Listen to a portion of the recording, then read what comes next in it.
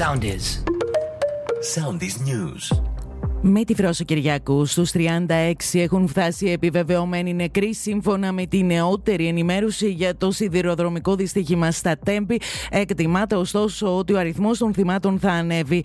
Επίσης νοσηλεύονται 72 τραυματίες, εκ των οποίων οι 6 βρίσκονται σε μονάδες εντατικής θεραπείας.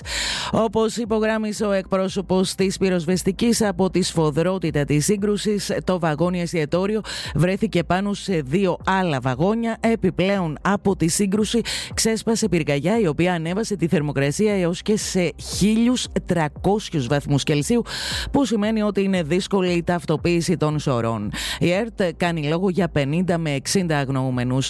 Οι πυροσβεστικές δυνάμεις αυτή την ώρα επιχειρούν στο δεύτερο βαγόνι. Όταν ολοκληρωθεί η επιχείρηση έρευνας, θα συνεχίσουν και στο τρίτο. Η εκπρόσωπος της αστυνομίας δήλωσε ότι συνεχίζεται η διαδικασία αναγνώρισης και ταυτοποίησης των θυμάτων και με τη διαδικασία λήψης DNA.